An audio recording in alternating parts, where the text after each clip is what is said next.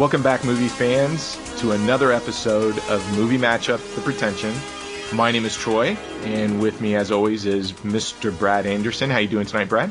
I'm doing fantastic. I'm super excited to be recording tonight, so I am can't too. Wait. I've had a lot of fun with sort of our first festival of sorts when we celebrated all things spooky with Spooktober.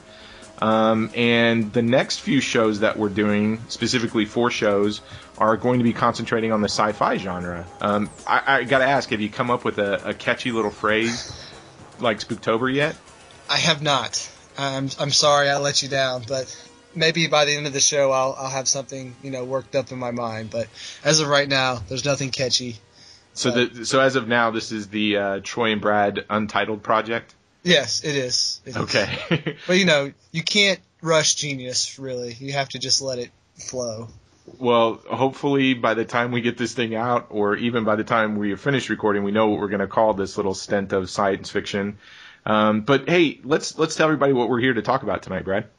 Okay, we are here to talk about some sci-fi classics, both 80s films. One is Blade Runner from 1982, directed by Ridley Scott, and the other one is the Japanese anime classic Akira from 1988. So both films take place in the year 2019, in case you didn't know that.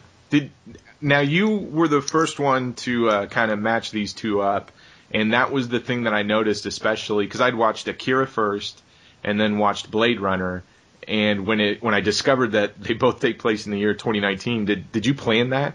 I did. And they actually, both of them also take place after the Third World War, so there's a big connection between these two movies. So, yeah, that's how much of a nerd I am when it comes to sci-fi stuff. So awesome. I will admit that. This episode is the one that's going to be bring all the chicks to your door, right? Yes, they're actually beating down the door as of right now. So well, you had said at the last episode when we kind of wrapped up with the Spooktober that this was sort of your niche. I got to ask then, and maybe we'll be talking about it tonight. I don't know, but science fiction in general. I mean, what's your thought about the genre? Oh, I love science fiction all the way back to, I mean, it pretty much starts with Alien for me, just because that's around when I was born. I wasn't born that early, but, I've seen Alien, and my expertise kind of goes from Alien to now. So, I love sci-fi. I really like the science part of it, and it's just, I don't know, it's really my thing. I really, really enjoy it. There's just, I don't know, because I'm a technology person too, so there's always that. It's hard to explain, but there's just some genres that just speak to you. And when we get into talking about these films, I'll kind of talk about my experiences with my first time seeing these and how they kind of touched me, not in the creepy way. Yeah, and so, I mean, does this just stay with film, or does it kind of go over to books, comics, or TV, or is it just strictly film related? That's sort of where your passion for science fiction comes from. I mean, I would say it's mostly in film. I do science fiction games, like Mass Effect comes to mind, is the sci-fi game of all sci-fi games to me. Mm-hmm. So I really like that. But when it comes to comics and stuff, I'm really not into it as much. It's mostly just in film. I guess I like the visual, and a lot of, especially with Blade Runner, there's also that neo-noir kind of detective stuff going on too. So yeah, I don't know. It just speaks to me. It really does. Well, how versed are you then in sort of the monochrome classics? Because you just said that Alien, which is 70-ish on. What about the stuff from as early as Metropolis all the way up to the monster movies of the 40s, 50s? Any Ray Bradbury? Well, Ray Bradbury has some science fiction stuff in there, but he has a lot of fantasy too. Are you versed in that stuff? Do you just anything that's got color in it and you're done? Yeah, well, like when we talked about Nosferatu, we talked about I had taken a film class, and the first film we watched was Metropolis. Right. And I think that was one of the first times I knew that I appreciated film on a whole different level than most people. Uh-huh. I'm not saying that like I know more or anything like that, but there's just certain things that speak to me. And I think that really opened up a lot of doors for me into the genre of sci-fi. I will have to say, though, it goes from like there's a big gap for me, like from the 40s and the 50s, and then I'm trying to think of like some 60s and 70s like sci-fi film, like Planet of the Apes, obviously.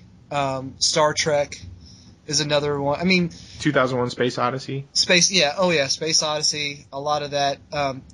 Stanley Kubrick. I mean, So it's just it's hard to explain. You see a painting and you like it, and you try to explain to someone why you like it, and it's really hard to put into words, but you just know that it speaks to you.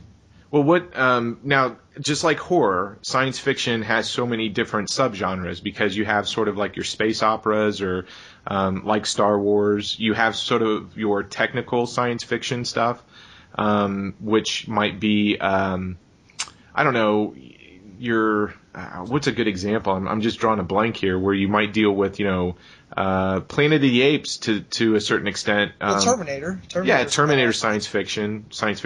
Is there a different type of subgenre of science fiction that you're into? Does it have to be grounded in reality, or does it have to have I don't know, more of a Star Wars type effect to it, or Star Trek where it's in the future or a different, a galaxy far, far away? Yeah, I definitely like exploring either the future or worlds that don't exist. But I think the technology part of it is the thing I like the most, or sometimes even like the lack thereof. Like Planet of the Apes is actually, reverse in a way. So I think it's just you have the ability to explore different eras in different places that you would never be able to go, and these people have these. In some instances, they have certain gadgets or whatever that just kind of set them apart. Right. And you kind of like, oh, I wonder how that thing works, or I wonder how this works, and how do they go to light speed and all this stuff. So, and actually, when it comes to like science fiction, like the Star Wars type, where it's happy ending stuff, that kind of is my least favorite. I definitely like the stuff that is dystopian and post-apocalyptic most of the time. So that's okay. Yeah. Well, if there's a lot of darkness in it, then I really like it. Okay. Well, I can't say that this is my favorite genre. I always felt science fiction films, and be it from the 30s all the way up to present day, there's some real gems out there, and I think we've got a good lineup this month when we talk about this particular genre. But I've always found science fiction to have fantastic ideas, but usually poorly executed as films. Oh, and that's fair, and that's definitely fair. And yeah, and you want to watch some stuff that's really bad. I mean, you go on the sci-fi genre on Netflix Instant, and you will see some absolute shit. Well, look at the Sci-Fi Channel. I mean, it cranks out those just stupid, retarded, science fiction horror films that are made on $1.50. I mean, that was my problem growing up. Is when I found Star Wars. I mean, that was sort of a cultural revolution for me. When I saw that and became so engulfed in that universe. How many knockoffs came off from that were just so poorly conceived. And even, Mad Max is probably a post-apocalyptic science fiction type film. But look at what the Italians did with that. Hey, here's a rock quarry, some beat-up cars, and let's put a mohawk and paint it pink and have everybody run around, shooting at each other and crashing into each other.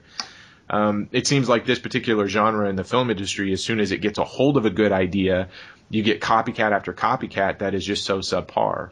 And then when you do run across something that's good science fiction, which I think we'll discuss tonight, some of the ideas are so out there and it's hard to grasp onto.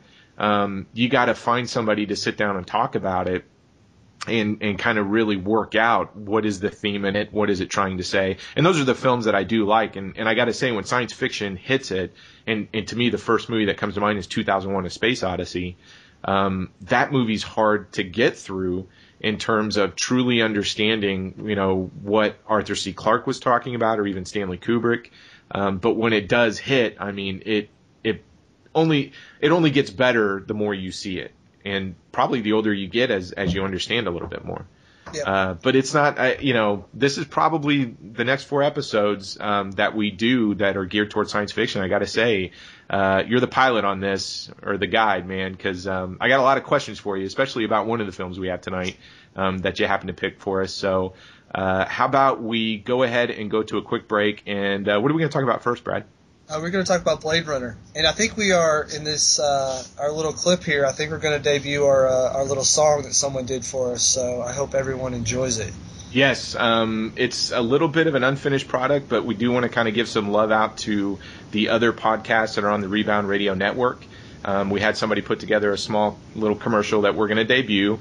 We kind of want to hear everybody's input on it too, so send us your thoughts and comments to our email. But how about we take a quick break, and when we come back, we're going to talk about 1982's Blade Runner. Let me ask you a question. You never really remember the beginning of a dream, do you? You always wind up right in the middle of what's going on. I guess, yeah. So how did we end up here? Well, we just came from the, Think about it, Ariadne. How did you get here?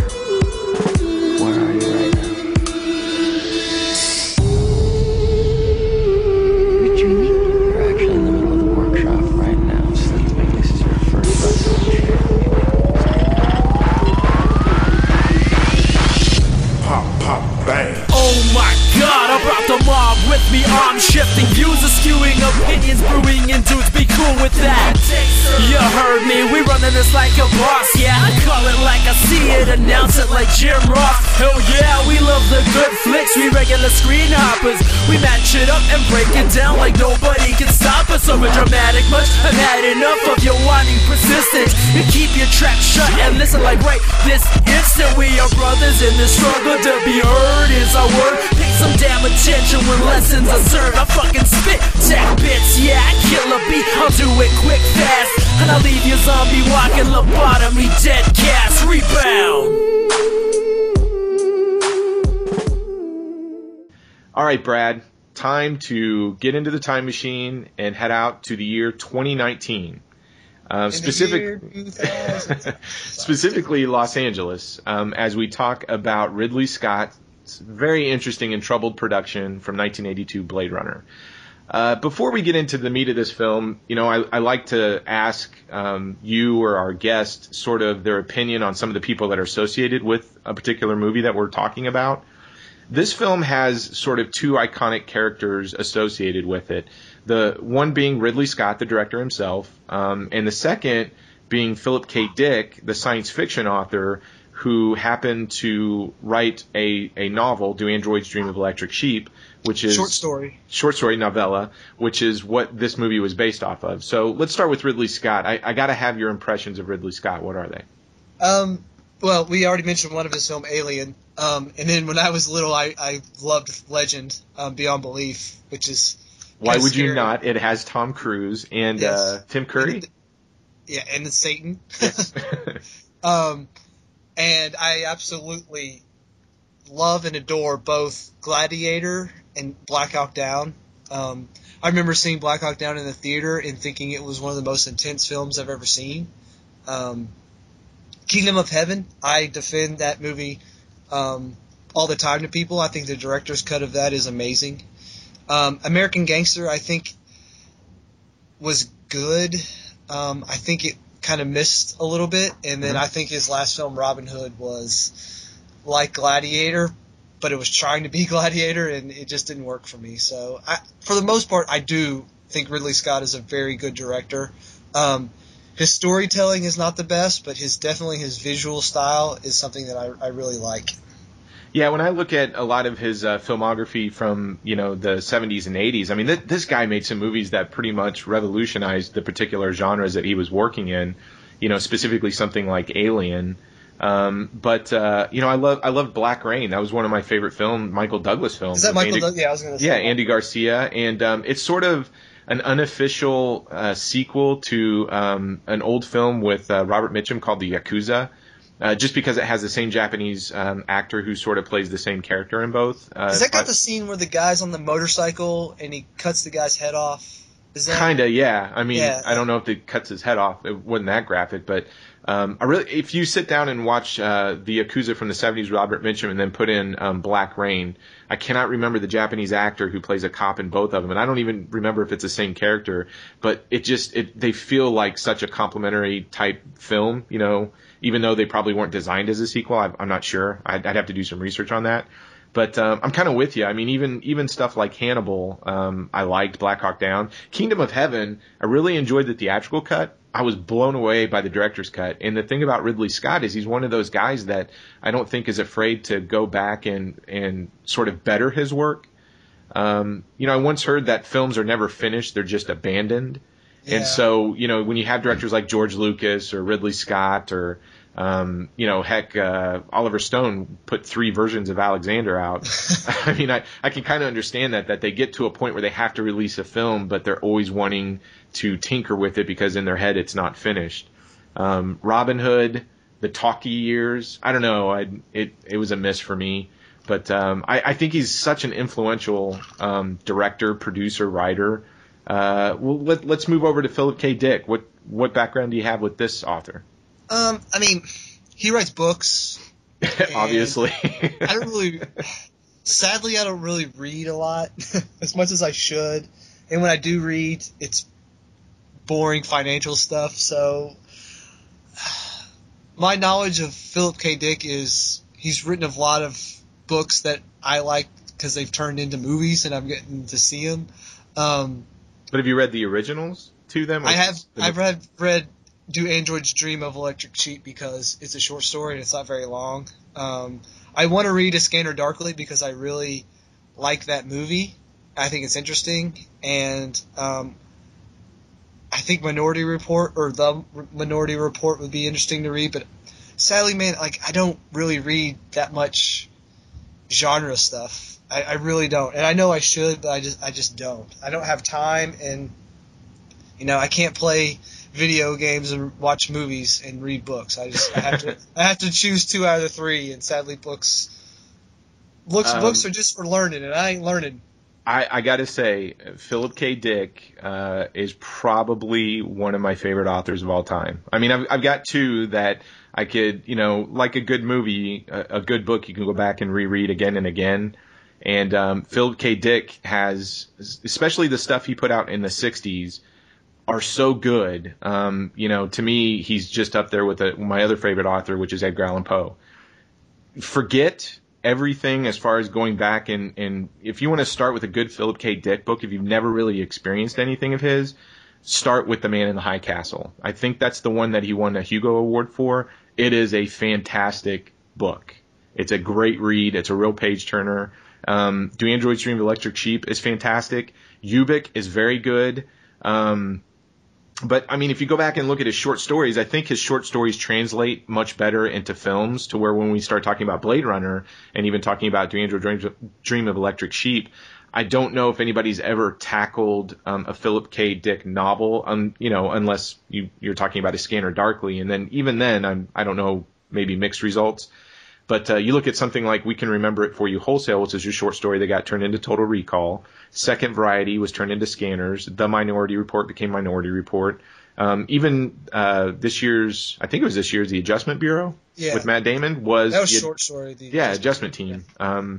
He's a fantastic author, and you will see a lot of themes pop up in his work that concern about what makes, you know, a human, questioning reality. And if you really dig his stuff, get into something that he wrote like Valis, which is a trippy, almost autobiographical take on a satellite, you know, beaming images to his head, you know, that, I don't know, he got very spiritual towards the end of his life and put out something like Valis, which is just very trippy, but it's very interesting. Yeah. And it deals with religion, it deals with reality, and again, if you haven't read a Philip K. Dick book, you have to read The Man with the High Castle, or The Man in the High Castle. It's amazing.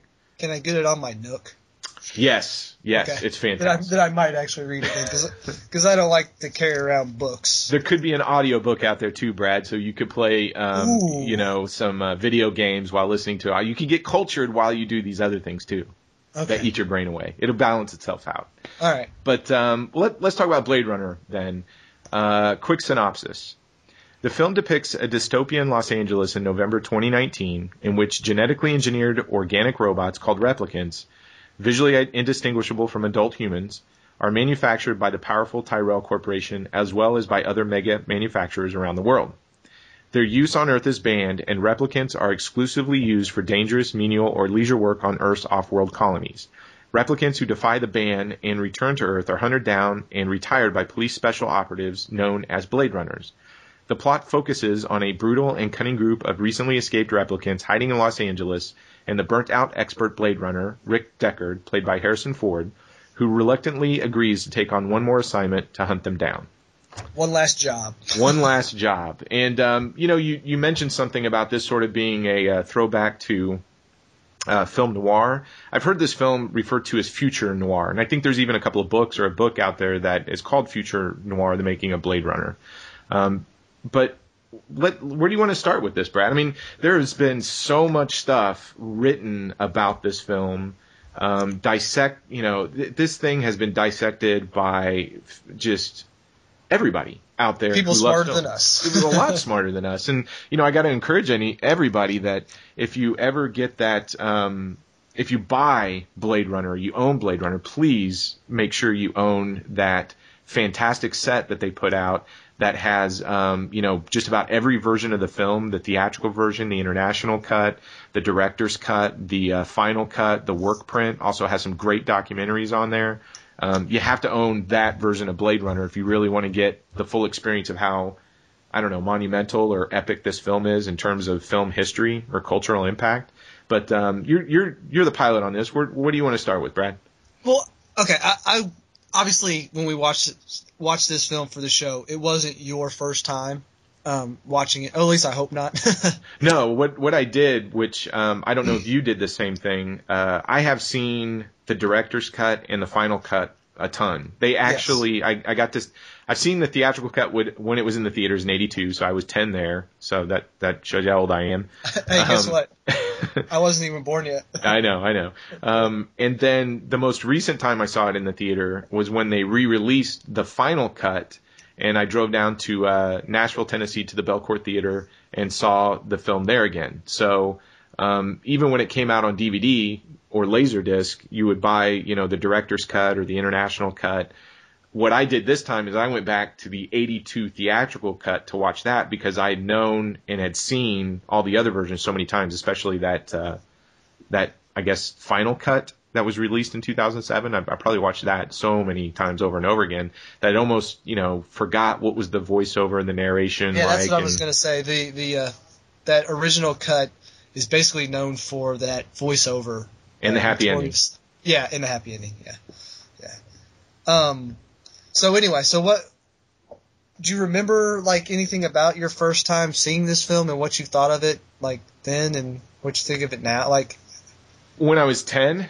Yeah, because this movie isn't made for someone who's 10 years old. Yeah, when I saw it when I was 10, it was kind of like, oh, Harrison Ford, here's Han Solo, another science fiction film. And it was great to look at, but oh my God, was it boring at 10. Yeah.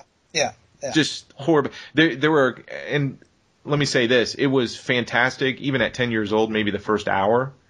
But the sequence when you start to see Harrison Ford and Sean Young's relationship kind of blossom a little bit, which is about the middle of the film, all the way through the climax, which at 10 really didn't feel like much of a climax. When you get to the ending and you're kind of going, what does this all mean? I was expecting a big shootout, something of that nature. It just didn't register as a 10-year-old. So my first impressions were it looked great. It was pretty. Which is kind of ironic because I believe the first time I saw this film, I was 10 years old. My next door neighbor, his dad, where I grew up, was people had a lot of stuff. I'll just say that. And my next door neighbor had the best Laserdisc player I've ever seen in my life. It rotated the disc by itself, it flipped it and all that stuff. It was crazy. And I remember we would watch Star Wars, Terminator, And one day he said, let's watch Blade Runner. And, when you're 10 years old, something called Blade Runner sounds like the coolest thing in the world. Oh, yeah. And sitting down and watching it, I can remember being 10 years old and just being fascinated by everything and knowing that at 10 years old that I was not getting probably 9/10 of what was going on in the film, but just loving the way it looked and the rain and just, I don't know. It was very emo before emo was emo. And you were able to pick up on that at 10. Not particularly, but I was able just to grasp the film as a exercise in just, the flying cars, the buildings with the big billboards on the side, this gun that seemed to shoot really had a lot more punch than normal guns, and the way that the Asian culture was so intertwined. There was a lot of things going on there, and I can just remember going home and trying to talk to my brothers about it, trying to talk to my dad about it, just being 10 and really wanting to know what was going on. And it wasn't till, I got into high school and stuff that I really kind of started to realize just how deep this movie was and how flawed it was at the same time. Really? Yeah, I mean, this is a late discovery for me in terms of a film that I really liked, because you got to remember, Harrison Ford, by this time in his career, he had done 2 movies that totally shaped my childhood, which was Star Wars, and I think Indiana Jones was the year before this. Yeah, that would have been 81, because Blade Runner is 82. So if you're a kid and you go in and you see, Indiana Jones or Han Solo on a poster, you go into a movie like Blade Runner and you're expecting, that kind of level of entertainment. Nothing really heady, but more Saturday matinee style. And so my reaction to it at 10 years old was just meh. It looked good, but it wasn't anything that I was expecting from, this Saturday matinee idol of Harrison Ford. So I'm kind of like you, where I didn't really come to appreciate, Ridley Scott's work or what was going on in this film. Probably, for me, it wasn't until probably college. And I think that's when I discovered Philip K. Dick and went back to revisit Blade Runner as a result of reading Do You Enjoy Dream of Electric Sheep and reading some of his other books. Okay. So we'll get into a little bit of the film. First thing I wanted to try to talk about with you was the setting. And a lot of people bring up the fact that, yes, it's 2019 and there's obviously something has happened. And I guess if you kind of do a little bit of research and the source material, this is after the Third World War, and it's rainy in Los Angeles, and the sun never shines. And I've always heard that there's this toxic mist that's in the air. I mean, is that what you know as well? Yeah, I mean, it's it's kind of hard to, because we should first start off as saying, if people who are familiar with the original novella that this is based off of, it's quite a bit different than the film version, obviously. But yeah, I mean, both of them have in common just sort of this future where the people have pretty much drained all the resources on the earth, or what they're doing with the earth is just, slowly killing it, more or less. Because there's been some kind of fallout as well somewhere. I mean, kind of. I mean, there's been some kind of something that's happened that has destroyed the earth as we know it. There's even, these advertisements that are floating around on those sort of metropolis-looking blimps in the city that are talking about, your second chance or a new start on off-world colonies. And so you do get the impression that, the world is overpopulated, because even the chase sequence in these films are kind of unique in the fact that it's not somebody just, barreling down a sidewalk. It's just everybody shoulder to shoulder. It's so overpopulated. But, I'll say this about the setting. This is one of the few films that I think the city and the setting, this Los Angeles setting, are just as an important character as somebody is like Rick Deckard. Oh, definitely. And another, when you say, the with the people that inhabit the setting, it's these are all the people that are left over that weren't able to leave because there's something wrong with them. They couldn't pass like a physical. They weren't cleared. So there's definitely, these are the, I don't want to say the lowest people, but they're the people that there's obviously something wrong with them. Yeah, the defective, because I think even the toy maker says that he has, degenerative disease, or basically he's aging. Yeah, he's 25, but he looks 45. Yeah, and that's why he couldn't go off-world. But you're absolutely right, and I think that was a part of the story that did follow through, that Philip K. Dick, presented in his novella, that, here's a world that everybody's pretty much left, or if you're healthy, if you're if you have all the right genes and no problems, I mean, you're not going to be on Earth at this point. Yeah, and along with that goes, there's always, and I wrote this in my notes, that like with the flying cars and the blimps in the air, there's always this visual representation of people in higher places.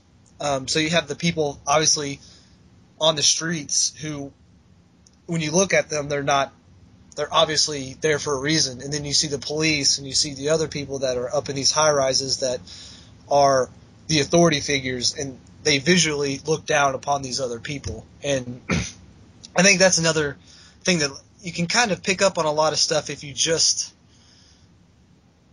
I don't know. If you pay attention to it, because the animal thing comes up. Yeah. Where there's no such thing in this universe, well, I shouldn't say there's no such thing.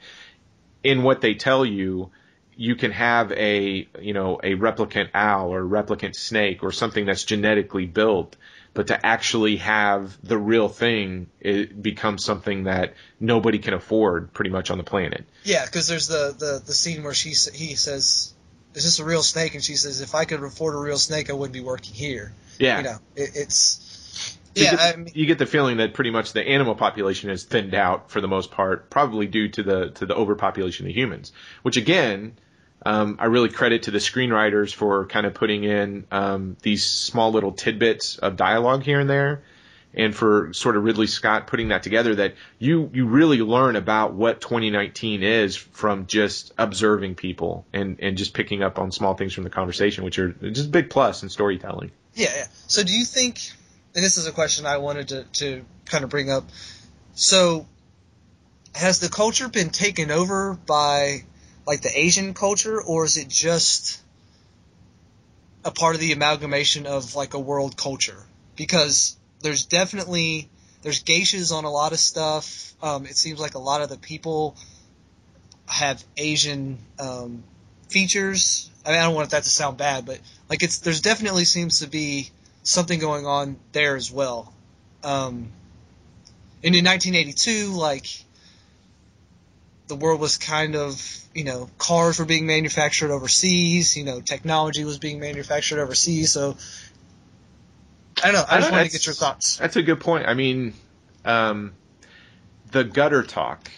Talk? Yeah, the Edward James Olmos character kind of comes up to him initially and is talking to him. It's not just, if it's my understanding, it's not just Japanese or Chinese. I mean, it's sort of a hodgepodge of different languages, Germanic, everything kind of come together. And I think this universe really does a good job of kind of setting up that with all of this overpopulation that you have in this Los Angeles in 2019, you're going to see all of these different cultures kind of take over what would be, I don't know, the white Anglo-Saxon culture.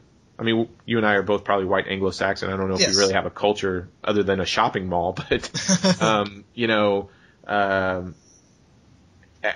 that's a good question. I'd be curious, because Ridley Scott, the other thing that pops up, though, is he does this film, and he's also done something like Black Rain. So I wonder if the predominance of a Japanese culture, especially within this film, is his fascination with it, or if he's trying to say something about back in 1982. Did everybody think that, in 30, 40 years or in the future, that everything was going to be just so heavily influenced by Asians? I don't know. Yeah, and like you brought up Gaff, the character who with the street talk, it's like, to me, the way he is, I mean, he's just an amalgamation of all the cultures into one character that you can basically see. This is what happens when, the world becomes globalized. You get somebody with features from here and features from there. I mean, he has blue eyes, which is obviously like the white man kind of thing. So I don't know. I don't think that's by accident. Oh, I don't think so either. And it's an interesting. I don't know. This. There's a lot going on in this film, even from the standpoint of, I don't know, class within the society.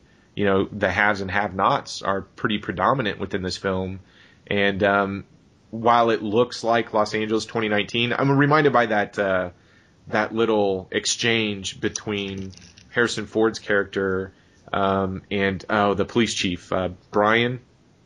Yeah, the character's name. I can't remember the actor, but Deckard is basically saying, I don't want to do this. He's getting ready to leave, and he's basically telling Deckard that, there's the police and then there's everybody else. And, Deckard turns around saying, okay, so you're telling me I don't have a choice. So you almost get the feeling that in the future, while you've got the police and what looks like just a normal city infrastructure, it really feels like there's this whole totalitarian regime going on where, if you're part of the cops, you're fine. Or if you're part of the corporation, you're all right. But if you don't belong to these two entities, you're just used, traded, and who cares what happens to you, kind of thing. Yeah, I mean, that could be like the Big Brother syndrome.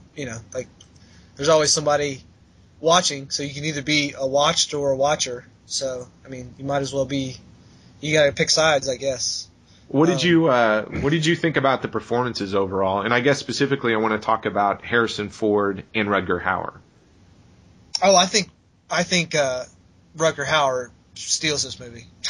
Oh, really? Okay. Why do you say that? Well, okay, I'll start off with Harrison Ford, just because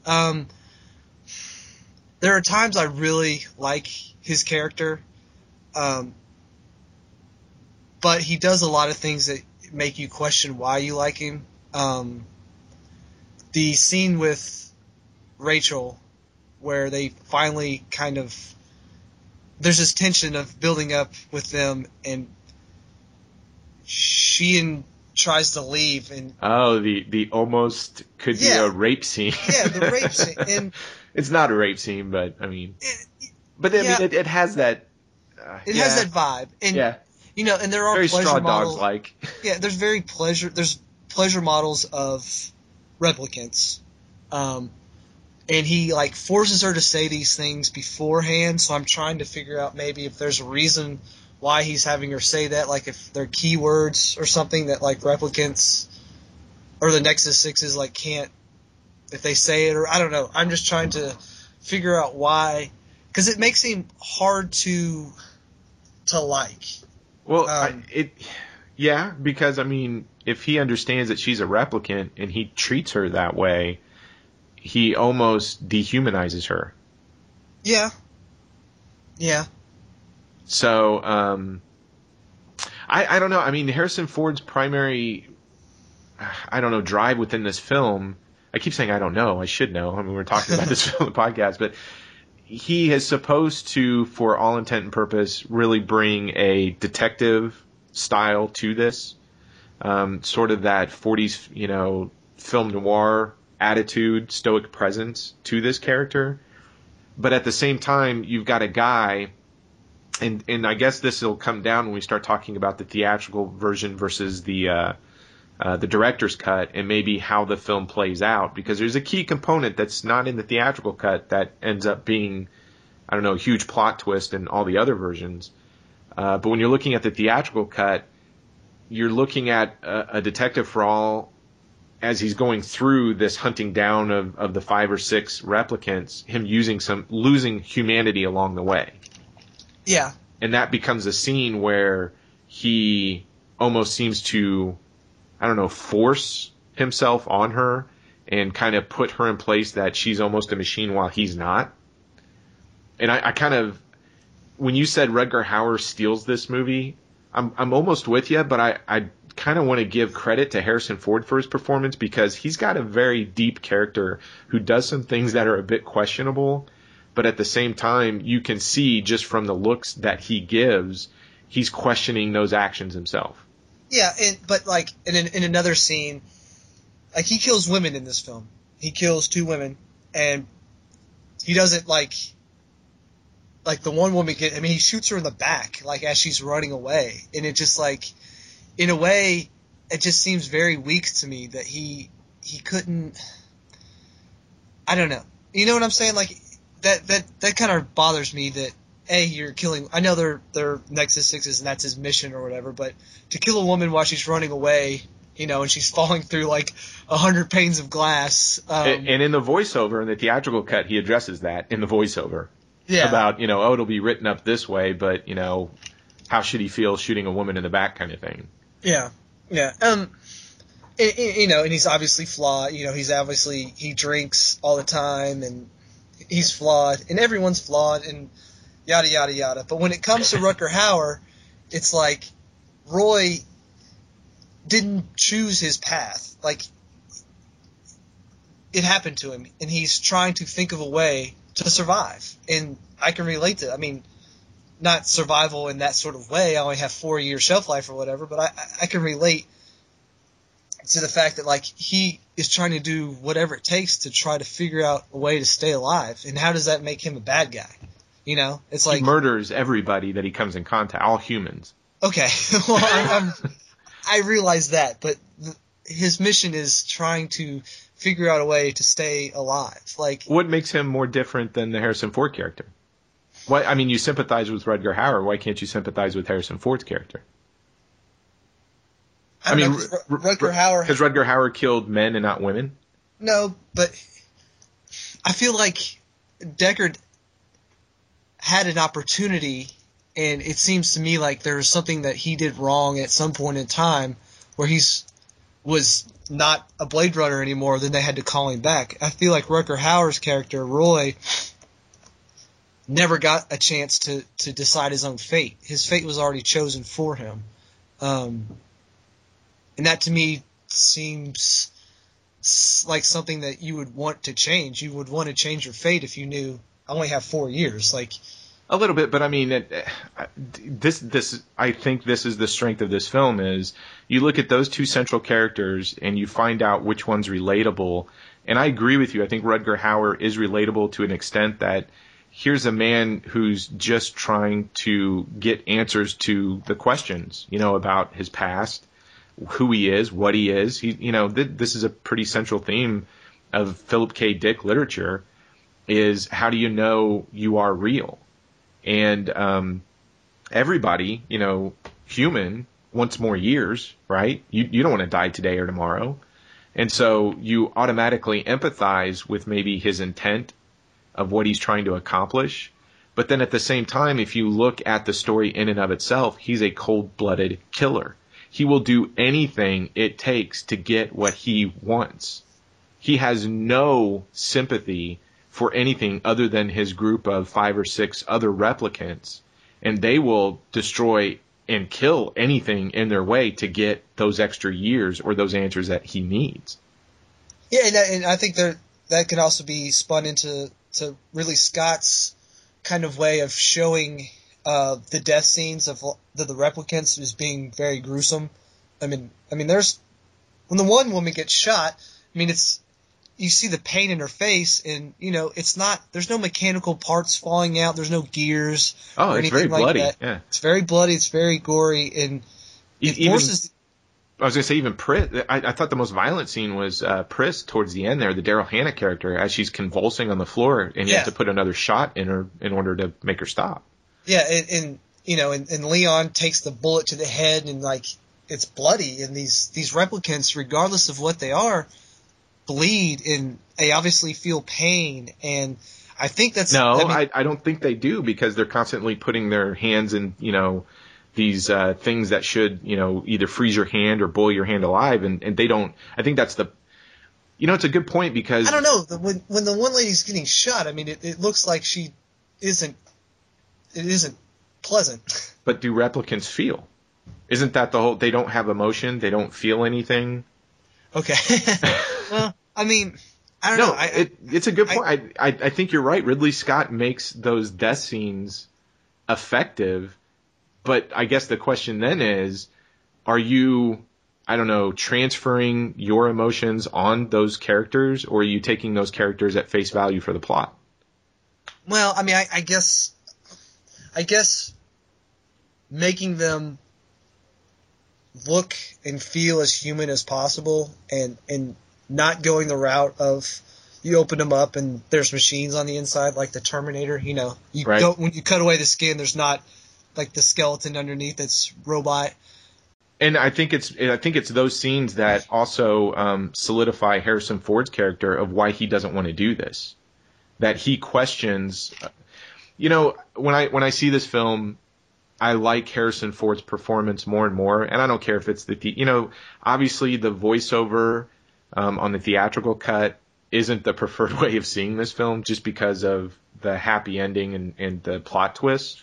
But it does give some credence to setting up that feeling of a film noir type setting where you'd have these cop or detective films that are always doing a voiceover as they're trying to solve the case kind of thing. But regardless of what version you watch, I think Harrison Ford does something very well in that his reaction to this is basically saying, all right, here's a guy, depending on what version you're seeing, human or not, who is out there, and let's take it from the theatrical version. He's a guy. Let's assume that. So here's a man. He's out there hunting down these replicants. He's supposed to kill them, right? These machines. Yeah. And he even gives a line that, technology is, if it's great, it's not my problem. But if it goes wrong, that's when they call him in. And here's a man who, even though this should just be like, unplugging a toaster or something of that nature, he's starting to get affected by it. Well, yeah, To lose it, and the voiceover maybe rams it down your throat and goes, "Oh, hey, folks, this is what's going on in his head." But I still think that his performance even carries through without that voiceover. That you really understand the pain that he's going through. He doesn't want to do this. And the irony of it all is Deckard falls in love with the one thing he's out to kill. Right. So, I think that's what makes this movie so good is because it not only. I don't know. It's one of the best films that I think really make characters question who they are, question why they do things. I think that's the point. Yeah, and I've never seen it so subtly done. Where like you just said, you think Rutger Hauer steals the movie, and you have so much empathy for his situation, but when you look at the facts and the context of it, I mean, this is a cold-blooded killer. Yeah. And it's hard because I think he's definitely Roy is definitely a slave. These are basically worker robots in a way. Sure. They're sent off colony to work, and he comes back and basically kills a lot of people. So robots, slaves, coming back to kill their masters is another kind of I don't know. I just have a hard time with the Roy character because I feel like he was put into a situation where he was forced to work. That's all he was supposed to do. He's supposed to be a worker, and he gets this opportunity to deal with the person who created him, and I don't know if I was in that situation if I wouldn't handle it just the same way. Could be. I mean, they are slaves. I think most of them were designed with military type background, so they're designed as killers too, to a certain extent, which makes it, I think, even more a bit interesting. But let's talk about the last part of this film, because he basically gets the toy maker is Sebastian, right? J.F. Sebastian? Yep, Sebastian. Okay, so Roy and Pris sort of befriend Sebastian to take them to their maker. The maker basically says that, the way you are built, you have a time, and that's it. There's nothing that can be done. If they inject some kind of protein to reverse it, doesn't matter. It's going to cause some other, a disease, etc. And with this knowledge, he lashes out not just at the maker, but also the guy that helped him out, that didn't pose a threat, which was Sebastian. He kills him too. Well, Sebastian had helped. Remember, Sebastian said that there's some of his DNA in them, so he played a part in the creation process. But he represents another human being that if you look at all of the people that Rutger Hauer comes into contact with, and we're talking about people here, he kills them. Yeah. So you've got this menace machine, genetic, replicant, whatever, that it comes in contact with a human and it's going to just kill. So then you get to this fantastic little chase sequence through the roof where Roy is chasing Deckard, and you get to the rooftop monologue. Now I've got to ask you, what did you think about the ending? Does it come out of left field or does it fit? No, this ending is the worst part of this film. Rutger Hauer has that amazing speech on the roof about, what's he say, something about tears and rain or something like that? Well, he's basically saying, I've seen all of these things, all of these moments. I've seen, gunships off the Orion, explode, all of this other stuff. And all of those moments and memories are in essence going to just be gone like tears and rain. Yeah. And he dies. Which, after saving Harrison Ford. Yeah, which is literally the most amazing thing I've ever heard. Like, I mean, that is such a cool thing to say. Like, and it's powerful. And, he has a chance to let Deckard fall off the building. And he grabs his hand. And he saves him. So he kind of, his last thing he's going to do is he's going to save Deckard's life. And now Deckard has to live with the fact that he was saved by the one thing he was trying to kill. Well, do you think that character, Roy's character, finally understood the key to living on? To grant or give life rather than take it away? Yeah, I mean, that's a good way to look at it. So by saving one man's life, he then gets to live on? Is that what you're trying to say? Kind of. I mean, and again, when you're 10 and you see this film and you're like, man, Harrison Ford isn't doing a whole lot in this film. He wasted a couple of people and that's it. And you get to that ending and you see sort of the bad guy who has the upper hand, saves the hero, gives this fantastic speech, and then dies. You kind of go, well, where did that come from? What does it all mean? And, still to this day, I see people who really like the film, respect it visually, respect its storytelling to a certain extent, but then they turn around and criticize the storytelling and just say it, and will basically say it's very anticlimactic. I don't necessarily feel that way. I think. Do you think it should have stopped right there? Like, do you think the film should have just kind of ended like that? No. I mean, no. I think. We'll talk about it here in a minute. Our preference between the cuts. But I don't know. You have your villain who has an epiphany right after he's done killing his maker, and then he sees his own mate, Pris, dead because this other guy killed her. And he's going through all of this stuff in his head, and he knows his time's limited because his hand starts clenching up, and he's just waiting for a few more minutes. And what you think he wants those few more minutes for is basically to exact revenge on, Deckard, Harrison Ford's character, for killing, his girlfriend or the other replicant. And you get to that speech, and you get to this epiphany that, okay, nobody is going to be able to see or know of these things about me because I've only got 4 years to live and I'm going to die right now. He knows that he's dying. I'm sorry, but I think the most beautiful thing about that is the fact that, and I don't know if this is Ridley Scott or if it's Philip K. Dick, but in this version of the film, we're assuming that Deckard is a real human being, and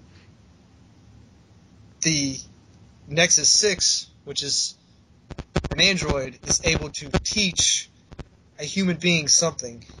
So, I mean, if you think about it, I mean, that's a pretty cool thing to say. Like, the thing that this guy was hunting down is able to teach him something about life.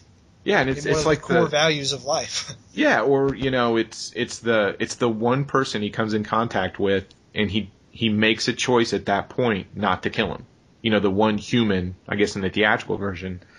And I just found that ending so great. I really, to me, it is very climactic. It's like a character change. And as soon as the character has that epiphany and goes through that change, he dies. I mean, talk about a punch to the gut at that point.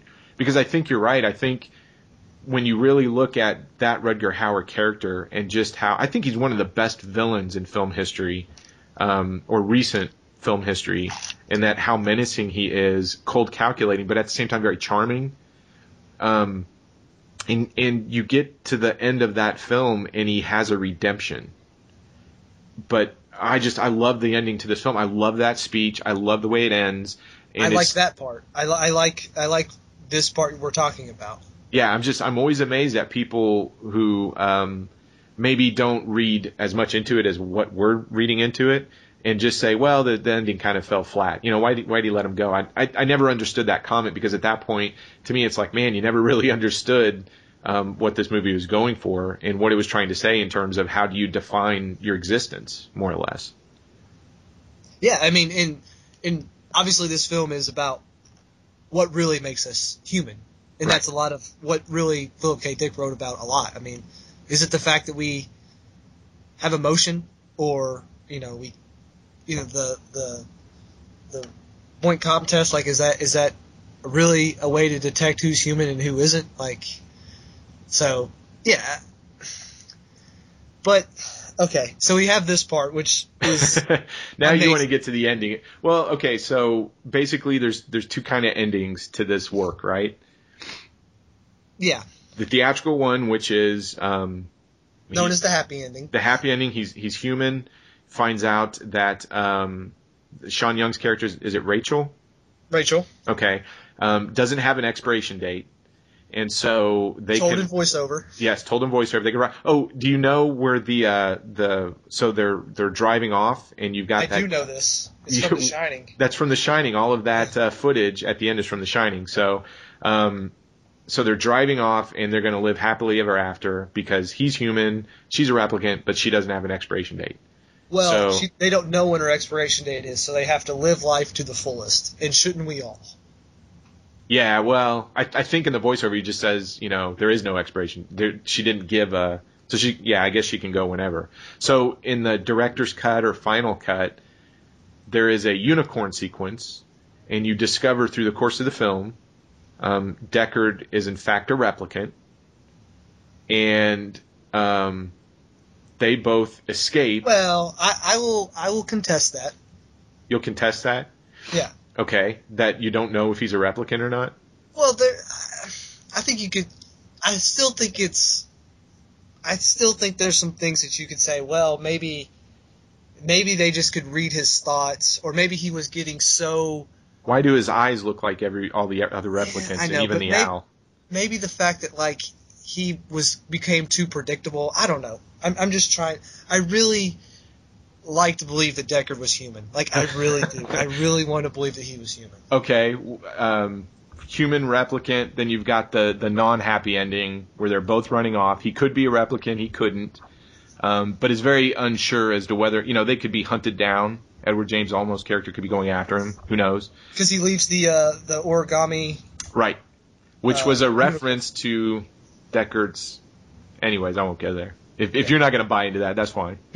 No, I mean, I do. But, we didn't even talk about the origami stuff. But, I mean, it's... there's times when Gaff will leave. There's the one where he leaves the origami with... I don't even know if this is in the actual version, but... He goes to see the lady at the club who's going to be naked the whole time, and he leaves the origami figure with the guy with the erection. Yep, that's in there. Yeah. Yeah. I mean, no, it's on all of them. And yeah. I think there's something going on with that, where, he leaves all these little things, which are even more hints as far as what's going on with this film. But I don't know. I just want to believe maybe that Gaff just knows Deckard too well, and Decker's becoming too easy to read, that maybe that's the reason he can leave it for him. I don't know. This film is much more powerful to me if Deckard is a human. Oh, really? That's interesting, because I find this film more powerful if you come to the conclusion that he questions and doesn't know whether or not he's human or replicant, or in fact that he finds out he's a replicant, that they're both replicants. I think that really sends home the message that, again, is kind of constant within a Philip K. Dick sort of universe, that how do you know who you are? How can you prove what real is for the most part? And I find that a little bit more powerful in the fact that here's a character who is struggling with his own dehumanization, and then to discover that he's not even human at the end of it. I find that to be more interesting. I like the fact that Roy turns out to teach Deckard more about life at that time than Deckard could to Roy. And Roy was an android and Deckard was human. Like, to me, that's great. Like, I love that. Now, you don't, but either way, you don't like how the movie ends, regardless of theatrical director's cut. No, I hate the theatrical version. Like, that's one of the reasons. There's two reasons why I don't watch it. The voiceover, obviously, because Harrison Ford didn't want to do it, so he half-assed it, and they put it in there anyway. So it sounds like he's stoned out of his mind and he could care less. And the happy ending. I mean, they just are driving. I mean, this film is such a downer, and then it ends with this ending that is so happy. Like, oh, we're gonna live happily ever after together. It bothers me. It really bothers me. Well, I'm with you on that. I mean, I watched the theatrical cut just because I hadn't seen it for a while, just to kind of get the taste of that version of the film with the voiceover. And the more I read about the voiceover and how it came about, I mean, if I remember correctly, Ridley Scott got fired, and then they did the voiceover to kind of explain what was going on in the film, and then Ridley Scott came back, and the film got released. I think the preferred version is that 2007 final cut, because I think it keeps more in line with what Ridley Scott was trying to say with the film or do with the film, and then it also feels more like a Philip K. Dick movie. And I got to say, of all the Philip K. Dick adaptations or whatnot, this is the best one, obviously. Yeah, but I could see like why they would put that the voiceover in, because you show this to a group of normal movie-going people, and there's a reason why this film didn't make a whole lot of money and is a cult favorite, but not like a mainstream favorite. It's because it's difficult, and if you take out that voiceover, it's even more. Like, I mean, yes, it's poorly written and poorly executed, but without it and not knowing anything else, like, I'm sure this movie is confusing as hell. Yeah, but I don't know. You watch that director's cut, and I have no problem understanding the story, and I think it has a lot more meaning to it and more impact. But I can see where the voiceover was just from a movie auteur standpoint, it's just a bad decision. It'd be like taking 2001 Space Odyssey and going, we need to add, Hal narrating this whole thing, because not a lot of people understand what the apes mean and the Star Child at the end and stuff like that. Well, no one knows what the Star Child is. Oh, yeah, true. I mean, leaves it for debate, but all right, let's give some final. We've been talking a lot on Blade Runner. Final thoughts on Ridley Scott's masterpiece, Blade Runner. Yeah, and like just like that. I mean, this is a masterpiece of science fiction. It obviously wasn't the first science fiction film, but to me, it's one of the most important. And this is kind of a hallmark film for me as a movie person, because I can go back to this film and really like book into like a part of my life where it's like this is where I really started to enjoy movies on a whole different level. And Blade Runner is one of my favorite films because of the fact that, if you find someone who has seen it, you can talk for almost an hour like we did, and we didn't even touch on half of the stuff. And, no, by all means, you're absolutely right about that. Yeah, it's great. It's this. Oh Lord, I love it. I'm with you. I think this film pretty much has it all. It has fantastic visuals, which set it apart from most films, not just science fiction. Fantastic story, and I'm with you. I mean, it's rare you find a movie like this, and you could, right after you see it, right after you walk out of the theater, or done watching it on Laserdisc or DVD, Blu-ray, whatever, you can sit around and you can talk about different interpretations, because like you said, you find this fascinating about Rutger Hauer's performance or his character. I may find this more fascinating about Harrison Ford, and this is one of those few movies. I think when science fiction works, it works not just by kind of showing you what a future could hold or what science can do as far as have an impact on us, but I think good science fiction movies also question, are you heading in the right direction as people?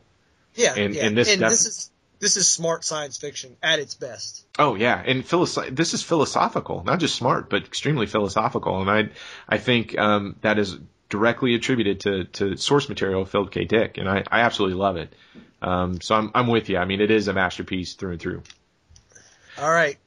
Well, let's take a quick break, and when we come back, we're going to dive into some Japanimation, specifically from 1998. 1988. 1988. Oh my God, did I say 98? There you go. Yes. 1988, Akira.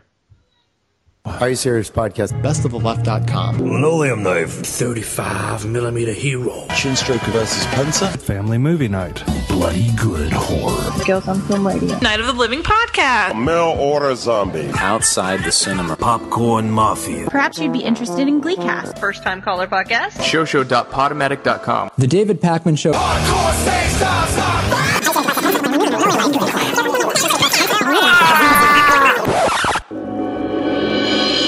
Hello, gentle listeners. I'm Fozzie Bear. There are a lot of podcasts out there, and it's impossible to listen to them all. That's where the podcast comes in. On the podcast, we have very special guests from some of the best shows on iTunes, covering everything from movies to television to literature to pop culture and politics. On the podcast, you can listen to these guests and decide if you should check out their show or keep on moving. Find us in the iTunes store by searching for me, Fozzie Bear. That's FOZZIEBARE. Welcome back. We just finished our very long and elaborate discussion over Ridley Scott's Blade Runner, and we're about ready to dive into some Japanimation. Now, Brad, before we start talking about Akira, I have a confession to make. Japanimation is not my thing. Okay. It's and it's not my thing because I haven't been exposed to a lot of it. What's your take on Japanimation? I mean, Again, you kind of put these two together and you have a reason for it. So I'm assuming Akira, you've watched a few times. Yeah. Okay. Here's we got a little feedback and people want a little bit of background on it. So I'll tell you my story with Akira. In high school, I played a lot of sports. You would consider me a jock. But there were some weekends when I didn't go to parties. I would hang out with another group of friends and we would watch kung fu films and anime films. And one time a guy brought over a VHS because at that time it was in the transition period between DVD and VHS. And we're covering all the formats with this show. I know, you know right? that? It was a Betamax, So anyway, so I watched this film for the first time and it just opened my eyes to everything else that was out there. And I went and we had this place in the mall that sold for a lot of money anime films. And I just asked the guy, I said, look, I want the best ones that are out there. And I got, Akira and Ninja Scroll and Appleseed and Ghost in the Shell and really just took it to a whole nother level with me, and ever since then I've just been fascinated with their animation style and everything that goes with it. And I've been, it's been something that has been a part of like my movie watching for a long time. Wow, yeah, so, I mean, Japanimation for me I think started with Akira because I managed to see it in the theater at like one of the midnight shows when they were showing older films. Like I think it got released in the States in like 88, 89, but I think I saw this like in 1990 at a midnight screening somewhere. But most of the time I discovered Japanimation films from just other films. So as an example, I'm a huge Hong Kong Asian film action nut. And so when I discovered that like Jackie Chan's City Hunter was based off of a Japanimation series, TV series and film series, that's how I found City Hunter. And I love City Hunter. That's probably my favorite. But then you would see Wicked City, which was a Hong Kong film I did not know was a Japanimation film. So I went back and watched the Japanimation Wicked City, and oh my God, vaginas with teeth, that was just crazy. Too much for me, man. But, I've seen Ghost in the Shell. I've probably seen, Record of Lotus War, I think is another one. Project A, I liked a lot, which reminded me sort of a girls' school version of Wile E. Coyote and the Roadrunner. But I haven't watched as many of these types of movies, maybe as you have. So I come into this I'm not an expert at anything, but except Jackie Chan movies. We bring a Jackie Chan movie on, we're going to town. Okay. But let's start talking about Akira, directed by Katsuhiro Otomo. Quick synopsis: the film depicts a dystopian Neo-Tokyo in 2019, same year. Yes. The plot focuses on a bike gang leader, Shotaro Kanada, whose close friend, Tetsuo, inadvertently gets involved in a government secret project. On his way to save Tetsuo, Kanada runs into a group of anti-government activists, greedy politicians, irresponsible scientists, and a powerful military leader. A final confrontation sparks off Tetsuo's newly gained psychic powers, leading to bloody death, a coup attempt, and the final battle in Tokyo Olympiad, where secrets were buried 30 years ago. Oh, Brad, where shall we start with this one? I want to hear your impressions. I really want to hear what you have to say, because I don't know. I'm real curious. Well, since we're talking about the first time that we saw these films, when I saw this thing like back in 1990 and I saw it in the theater, it kind of blew me away. Specifically because animation up to that point, I guess the most I'd been exposed to were maybe the Walt Disney stuff. And, Rescuers Down Under and whatever else, Little Mermaid. I don't even know if Little Mermaid was out when I saw this, but I quite enjoyed Disney animation, but I never saw animation that would tackle anything very smart, I guess is what you would say. Real kid stuff, light. When I saw Akira, I guess two things really hit me was, first of all, the animation looked incredible. I mean, it just the way it moved wasn't like typical animation I'd seen before.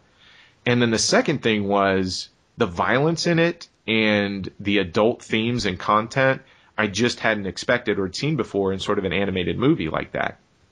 So I've always been just fascinated with Akira because, you get the description of like watching a painting and sort of being taken back by its colors or what it presents and having a reaction to it. Akira is one of those films that I have a reaction to it that, I'll be honest with you, the last half really confused me, and I always have to kind of work through it to a certain extent.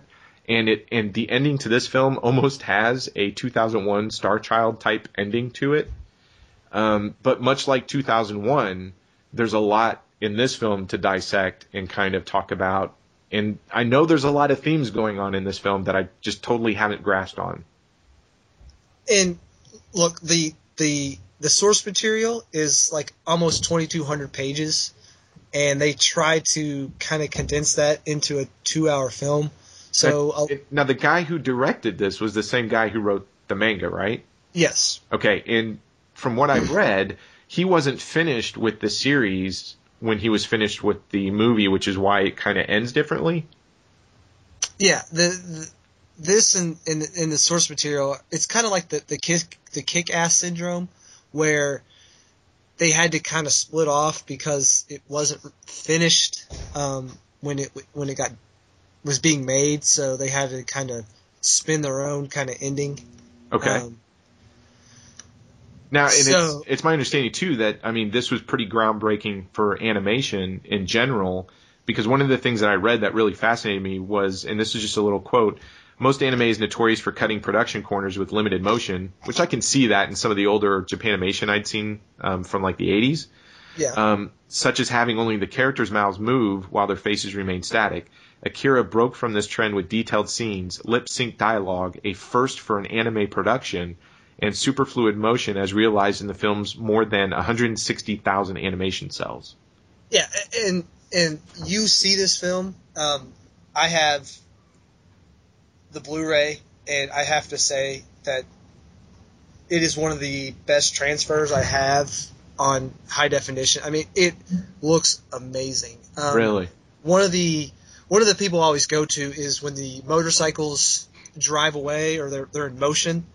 Their lights have a tail. Right. And it just, the way they do it, like, that isn't how light really works, but it's so amazing to see on screen, and it's just so it just gives it so much character.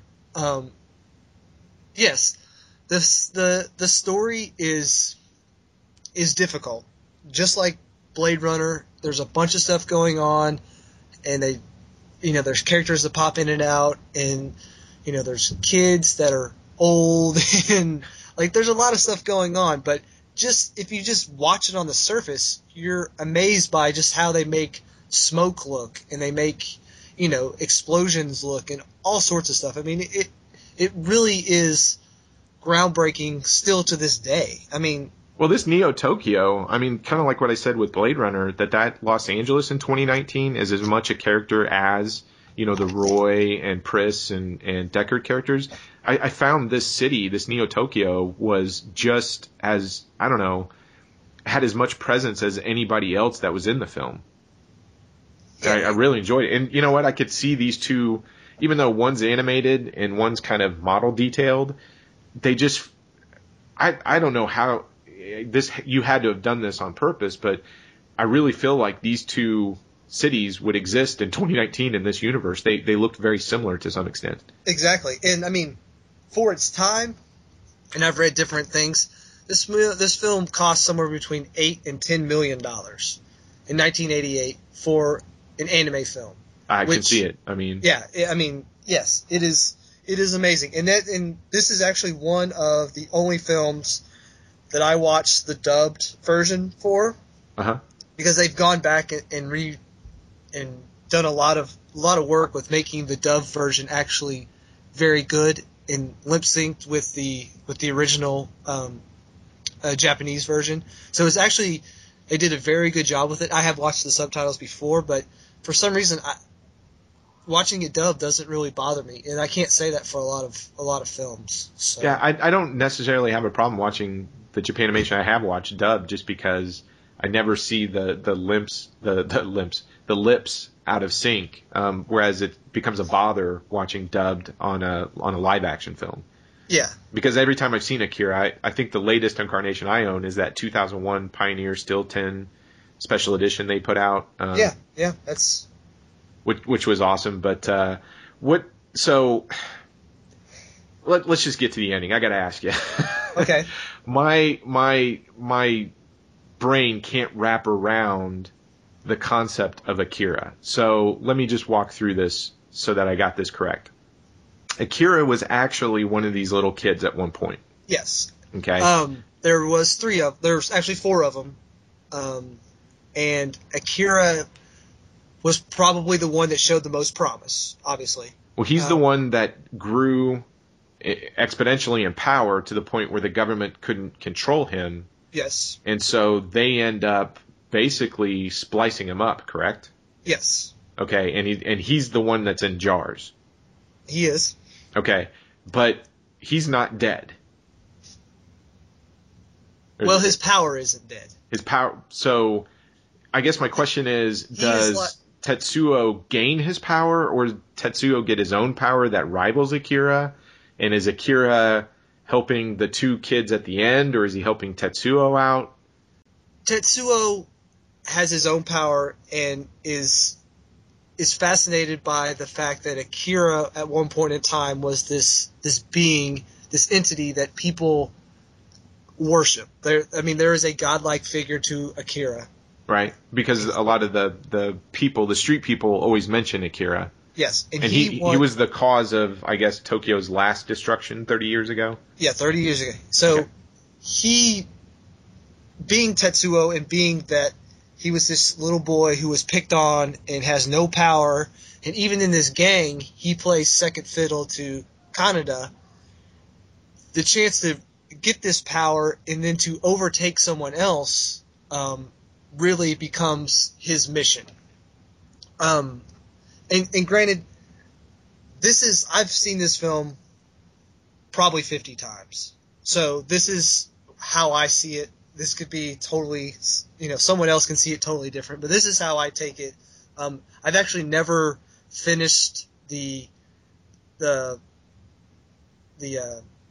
Comic the manga that it's based on. I like to just take this film as it is. Sure. Well, and from what I read, I mean, they're two different story arcs too. Yeah. So Tetsuo's main goal is to become God.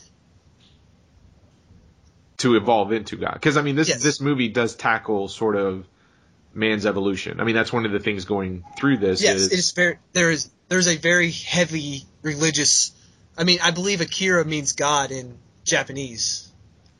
I think. Did you look that up, or you just... I'm just pulling it out of my okay, ass. that's cool.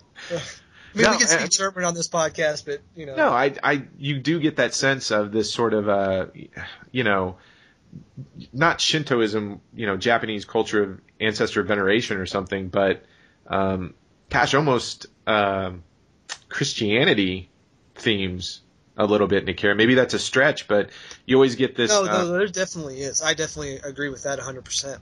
Yeah, you get the sense that, you know, it is man kind of given these powers, and then what does he end up doing? He ends up being probably an incredibly destructive force for everything around it, which, you know, that seems pretty pessimistic. It's like, so we get more power, we're not going to better ourselves or better anything around it, we're just going to destroy everything. No, I mean, it's the Dr. Strangelove syndrome, you know? It's like you always have to build the bigger bomb. Sure. But... So outside of the visuals, from a storytelling standpoint, do you find Akira to be a strong movie when it comes to storytelling?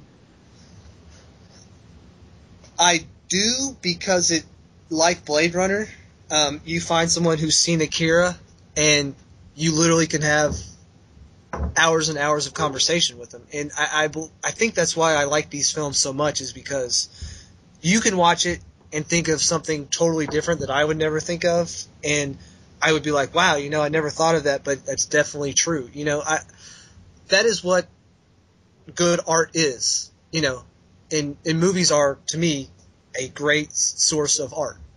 Yeah, well, Akira, and maybe I'm showing my cards a little too early, I find the last 20 minutes like it's rushing to an end, if that makes any sense. Yeah, and I can see that, because a lot of stuff happens and none of it is harped on for more than like 10 seconds.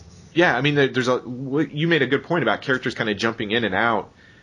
They do. I think it's really handled extremely well.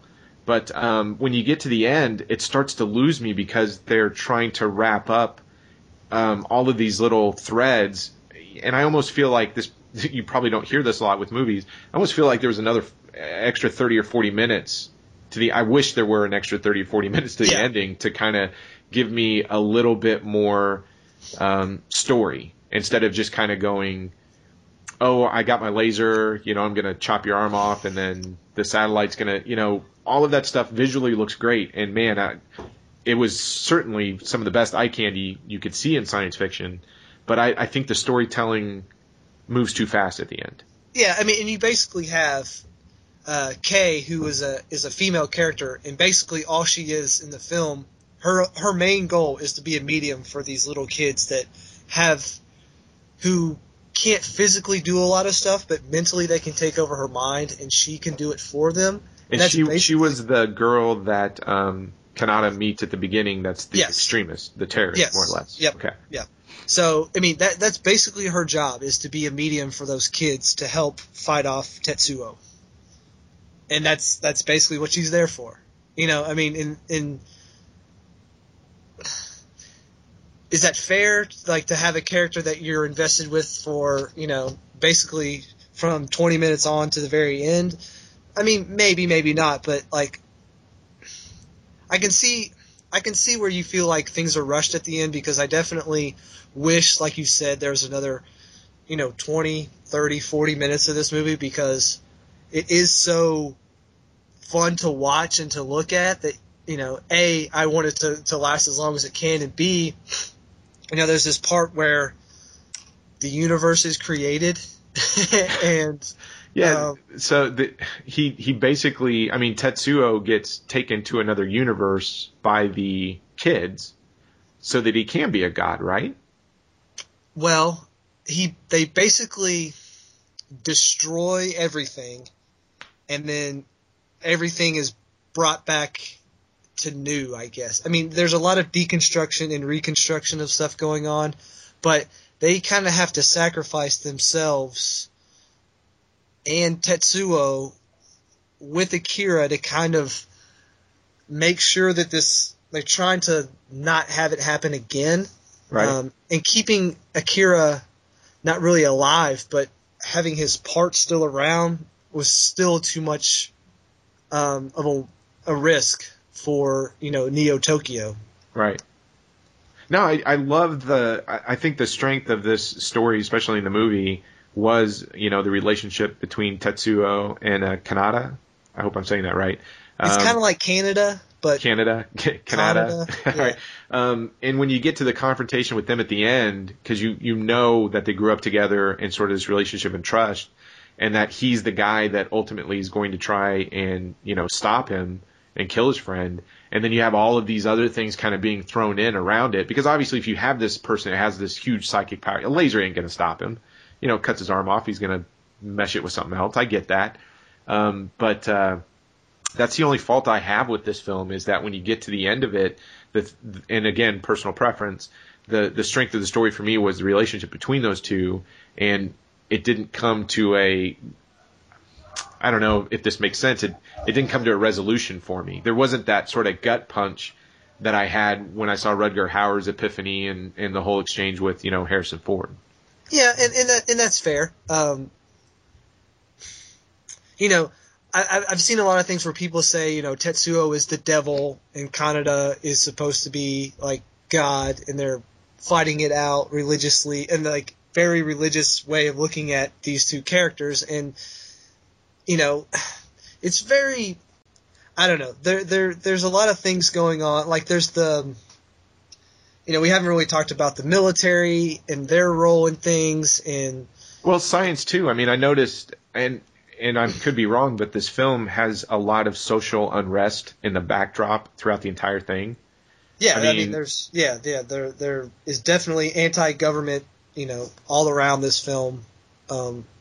So, do you, and I'm just going to ask you this, one of the things that I kind of picked up on, and maybe the movie isn't saying this or not, but you've got the military and you've got science playing such a pivotal role in everybody's life in Neo Tokyo in 2019. You have all of this social unrest, and then you have this repression of a god, Akira. I mean, they're holding it in the basement, of the city. Yeah. Are they trying to say that, without that religion within your life, you will have unrest? Society can't function without it? I definitely think that's what I've always taken from it, that if man, and this is what this film is not me, I'm not saying anything religious or anything like that, but when man turns to science and they get rid of God, then it basically, what happens is, man destroys itself, is basically what, I've always taken from it. Like they literally, have a god and they put it underground where no one can see it.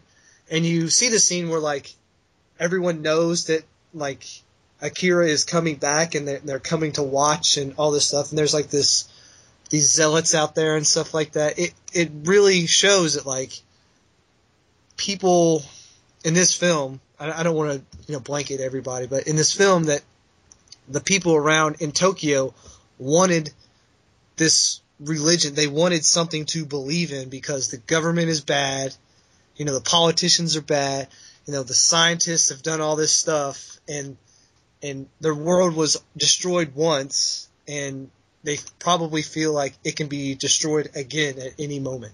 Yeah, without a moral compass or something that religion may provide. I mean, you hear about, knocks on extremism, and I'm not saying that at all.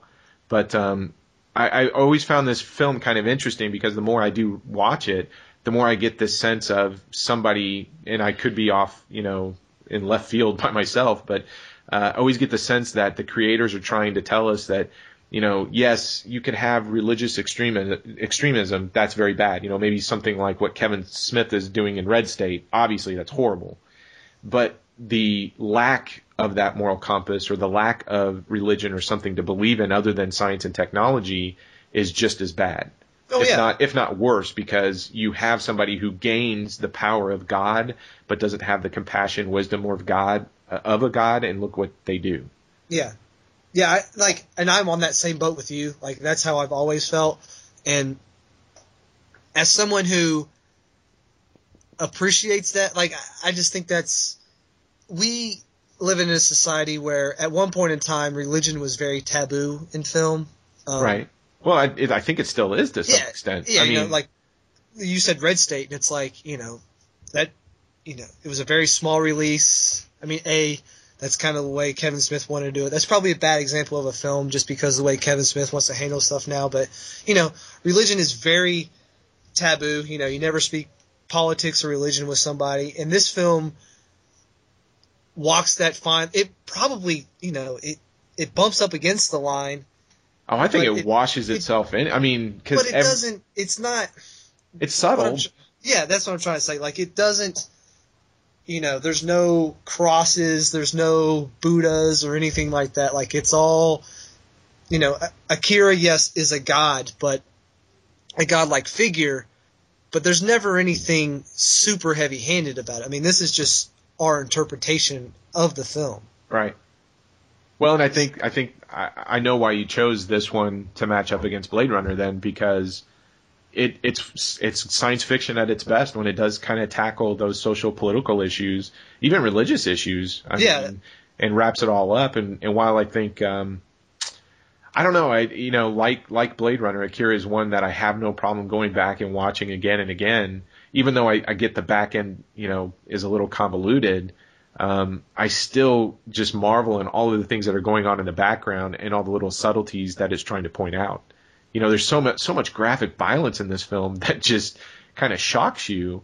Yeah, the first time you see one of those little kids and he's with the adult and the military just lays waste to that guy, and they probably put about 300 bullets in this guy, and it is unbelievable how graphic it is. And yeah, or Tetsuo in the hallway of the hospital, and he just basically explodes those guards and the doctor. Yeah. I mean, it's so grotesque, but at the same time, I mean, I don't know. I never would have looked at Akira based on its cover art or synopsis or anything of that nature, and would have thought that I would get something that would be discussing politics, religion, lack even thereof. Drug use. Like, we haven't even talked about the drug use. I mean, there's a pill on the tin. Like, when you buy the tin, there's a pill on it, and Kanada's jacket has a pill on it. I mean, there's a definite underground drug usage going on in this film as well. Yeah, and again, drugs sedate the masses. Yeah. So, and then, I mean, I appreciate, like, the reason these two films are so special to me is because we can do what we just did. We can talk, and we can talk about, this probably is this, and this is probably that, and that to me is what film is all about. Right. And I agree with you 100% there. Yeah. Well, final thoughts on Akira. I mean, not only is this one of my favorite films, but it's one that is important to me because it's basically a doorway, and it opened up a door to so much other stuff in my life that, it's literally one of my favorite movies because of what it did for my movie going experiences from the time I saw it from the first time till now. So yeah, I think this is a pretty good gateway drug to Japanimation. We can't emphasize enough. This film looks amazing. It does, and it's not like anything that you've seen. I think even currently, I'm trying to think of even recent animation from Miyazaki. Yeah, I was going to say Miyazaki's probably the closest thing that we have to. I really like. Even Spirited Away and stuff like that. Princess Mononoke. Yeah, I've seen those. I probably am going to get hate mail for this. Miyazaki's a hit or miss for me. I don't think everything he does or everything he touches is gold. But again, that could be that, my general lack of knowledge when it comes to Japanimation. But I'll say, the thing about Akira is I still don't think I've run across a film that looks as good as Akira from the standpoint of hand-drawn animation on film. Agreed. I mean, it just is groundbreakingly good. And I haven't seen something to maybe come close, but I haven't seen anything, surpass it. And I think in terms of science fiction, this is a fantastic story. It's got a lot to it. It seems a bit heady, and there's a lot going on, but I think anybody could enjoy it.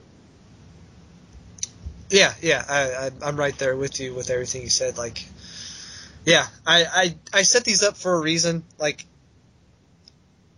the whole Neo kind of way, the Neo Tokyo and kind of Neo Los Angeles in 2019 after a huge war, like, was something that connected these two films. But I mean, there's also like the lack of religion in both films, and just the ambiguity of a lot of things. So yeah, I tried to kind of sneak one up to kind of see how it would go, and I think well, there's even other stuff, the little toy references. I mean, yeah. Toys are very dangerous in this film. Yes, yeah. There's a lot of weird scenes in both films. Yeah, I have seen both films prior to us talking about them.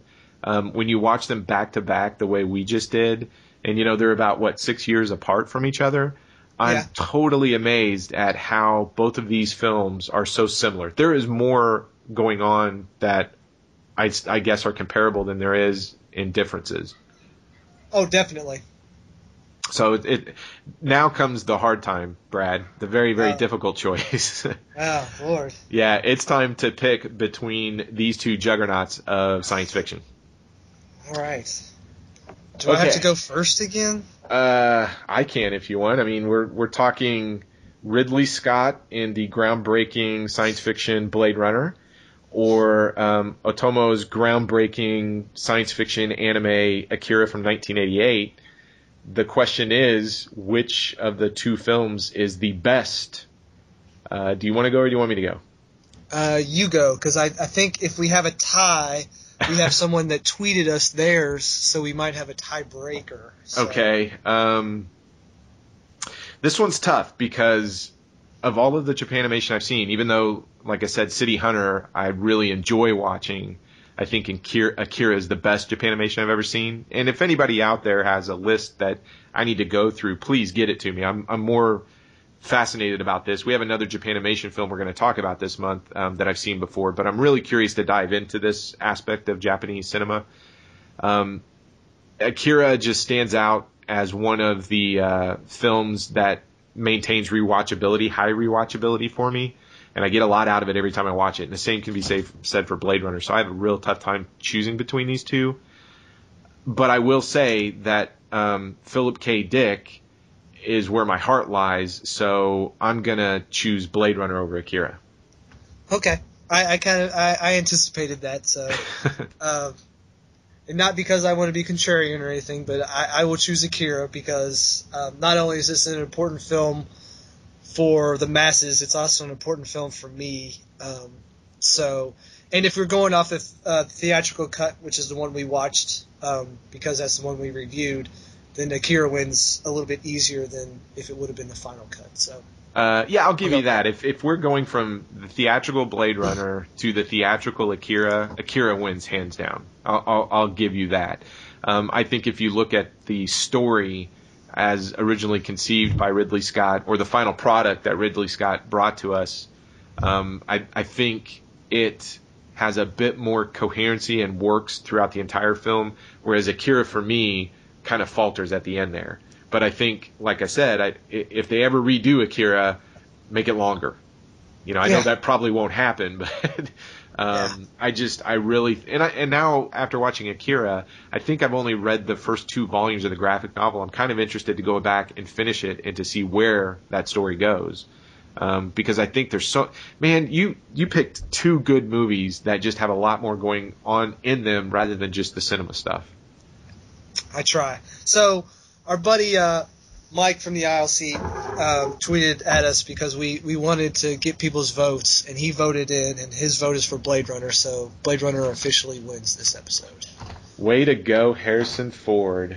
Yeah. Keep raping people. All right, hey, let's talk some feedback. We got some more feedback in this week. It seems to be growing a little bit. Where do you want to start? Why don't you read the first one we got, because you love to talk about the French. Oh, yay. Well, we got an email from Joe, and the email was basically entitled "Aversion to French Films?" ? Exclamation mark, question mark, exclamation mark. And Joe and This is in reference to you. This is to me. So, because of my not liking things that are French. But I'm going to read two emails, basically, a little bit of both, because the initial email that Joe sent me got me to respond to him, and we've been talking back and forth. And I think based off of some things that he sent us, we could have a new theme after the science fiction marathon wraps up. But I'll get to that in a second. So, from Joe, after hearing of your aversion to French films, he's talking to me, of course, I thought I would send a list of essential French films that you need to see if you call yourself someone versed in the world of cinema. I know that many people think French films are all frou-frou nonsense, but it is hard to deny that the French invented many techniques and styles that are used in every film you see. The list below is 34 films that would give anyone an overview of the French film history from the 30s to today.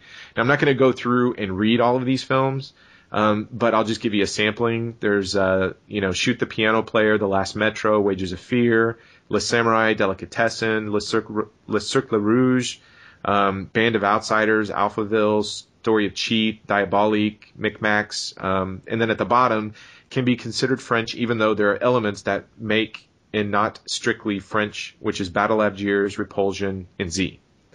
So he and I went back and forth just kind of talking about which films to start with, etc. And then before you go too far, Alphaville is on our science fiction list. So we're doing Alphaville and Dark City, right? Yeah. Okay, so yes. And one of the things that I had asked Joe to do, I said, hey, if we had to do some matchups, could you give us some suggestions of the list that you gave? And he responded, and I think these are some great matchups.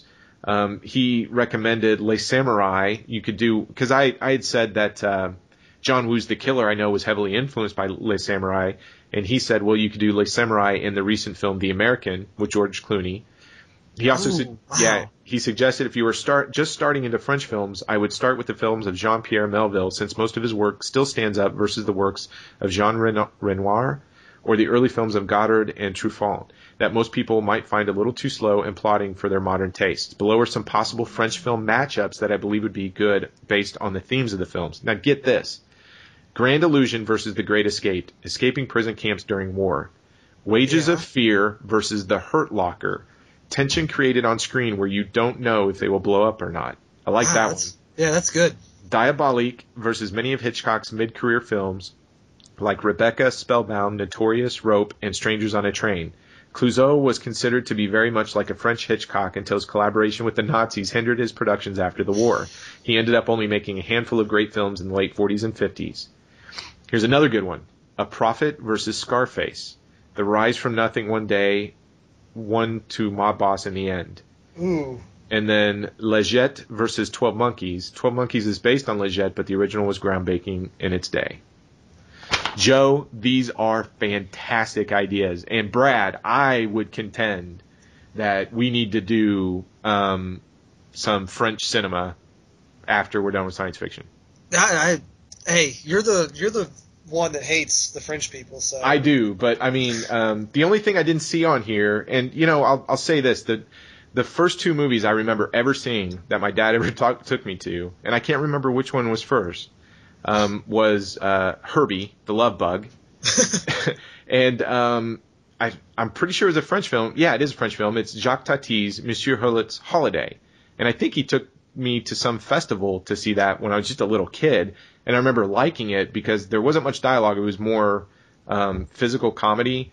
So I am familiar a little bit of Jacques Tati, Playtime and stuff like that. But I think after we're done with the science fiction run, we should just pick some of these matchups and maybe do Brian's suggestion of, I like that Les Samurai and The American. Yeah. That's I like fantastic. A Prophet and Scarface, too. I think that's really cool. Yeah, Joe, I think you just, I hope I didn't just say Brian, but Joe, I think you just gave us a lineup for what we're doing after this, because those are fantastic ideas. I really appreciate. What I'm loving more and more about this show is it's sort of becoming created by people outside of us, and we get to talk film with other people that we just, I mean, I don't know this guy, and it's awesome to get an email from him and just to go back and forth correspondence-wise talking about something like French films. Yeah. I'm going to get an education here. All right, you want to read the next one? I will. This one comes from Nathan from St. Louis. And Nathan says, I just wanted to tell you guys I love the Pretension. You guys talk about films that you can't find anywhere else on the internet. I look forward to your show every week. You both have said that feedback helps with morale, so it would be irresponsible not to enlighten you guys with how awesome I think your show is. All right, that's awesome. Thank you. Thank you so much, Nathan. All right. So he has a few suggestions. First, I love the episode when you guys talked a little about yourselves before getting into the interviews or reviews. Is he referring to when we talk about high heel shoes? I think so. I think he wants to hear us talk about when we dress up as women. Yeah, Nate, that's one of the few and only times I've ever done it. So, as a listener, I love getting a little background on you guys. The reviews are the main focus, I understand, but giving the listeners a little info wouldn't hurt, which that was my point. Like, we're just facilitators, and I don't want the show to be about us, but if people want to hear us banter back and forth a little bit before, that's totally fine with me. How do you feel about that? Oh, I'm totally cool with it. I mean, whatever. I mean, you and I are friends in real life. Like, we talk to each other. We just don't do this and don't talk for the rest of the week. So, we know each other. I think I talk to you as much as I talk to my wife someday. Oh, that makes me feel special. And then he says, second, what else are you guys into? I've heard you talk about video games. What about music, TVs, or comic books? Yeah, so do you want to tell us about yourself, Troy? Well, man, the center of my life is probably my family. I'm married, and I got two awesome kids, Angelica, who's 9, and Cameron, who's 6. And I'm trying to educate them all the time on film. But as far as, obviously video games, my family plays video games. We're a video game family. I mean, this afternoon, me, my daughter, and son were playing multiplayer Uncharted 3, and then we got done, and my wife and I were shooting Nazi zombies off Call of Duty. Music, I like everything.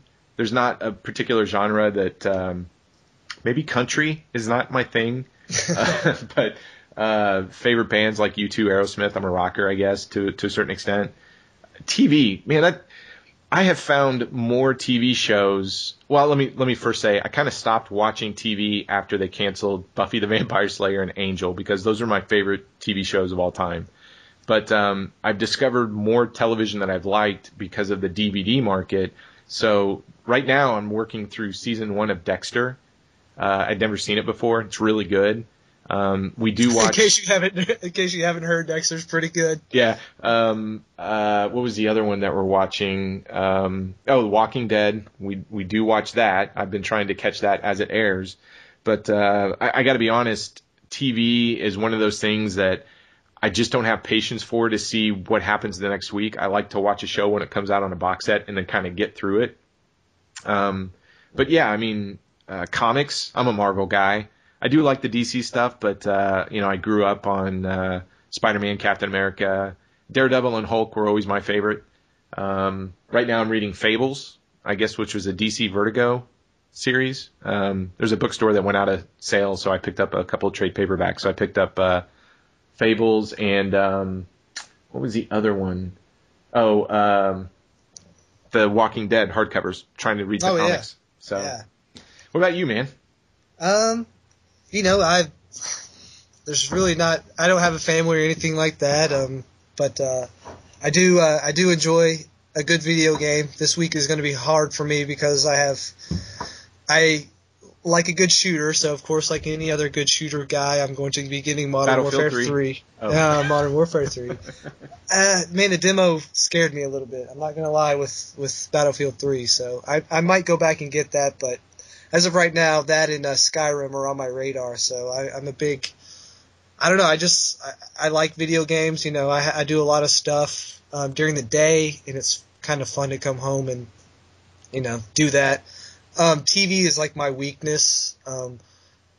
I hate a schedule. Like sometimes I like to go into work at like 7, so I'm off early because I just like I hate doing the same thing every day. So being bound by a time that a show comes on, I hate. So I'm like Troy, like I'll pay for Hulu Plus so I can watch all the stuff, that's happened before, and I can, watch it all at one time when I feel like it. And that's me sticking it to the man. As for music, like I'm a huge music guy. Pearl Jam is like my favorite band of all time, and people have told me that like I'm just a stickler for what I know because the first time I heard Pearl Jam I was like 10 years old, and they've been my favorite band ever since. And how's that new documentary? 20? Is it good? Oh, it's amazing. Oh, I mean, come on. It's amazing. I almost have a Pearl Jam tattoo, so I mean, almost. Yeah, I've got it, and I just have to go get it, and so I'm just debating. Like, it's hard. I have 2 already. This one is the hardest one because band tattoos can be a little bit sticky, but they've been such an important facet of my life that I feel like I need to. Music besides Pearl Jam, like I like I'm a weird kind of person. I like a lot of weird, like hip hop. Like Wu-Tang Clan is probably the most famous, but then I like Tech Nine and Jedi Mind Tricks and people like that. They're kind of really hardcore hip hop. All foreign to me. I do just gibberish. That's what you just said.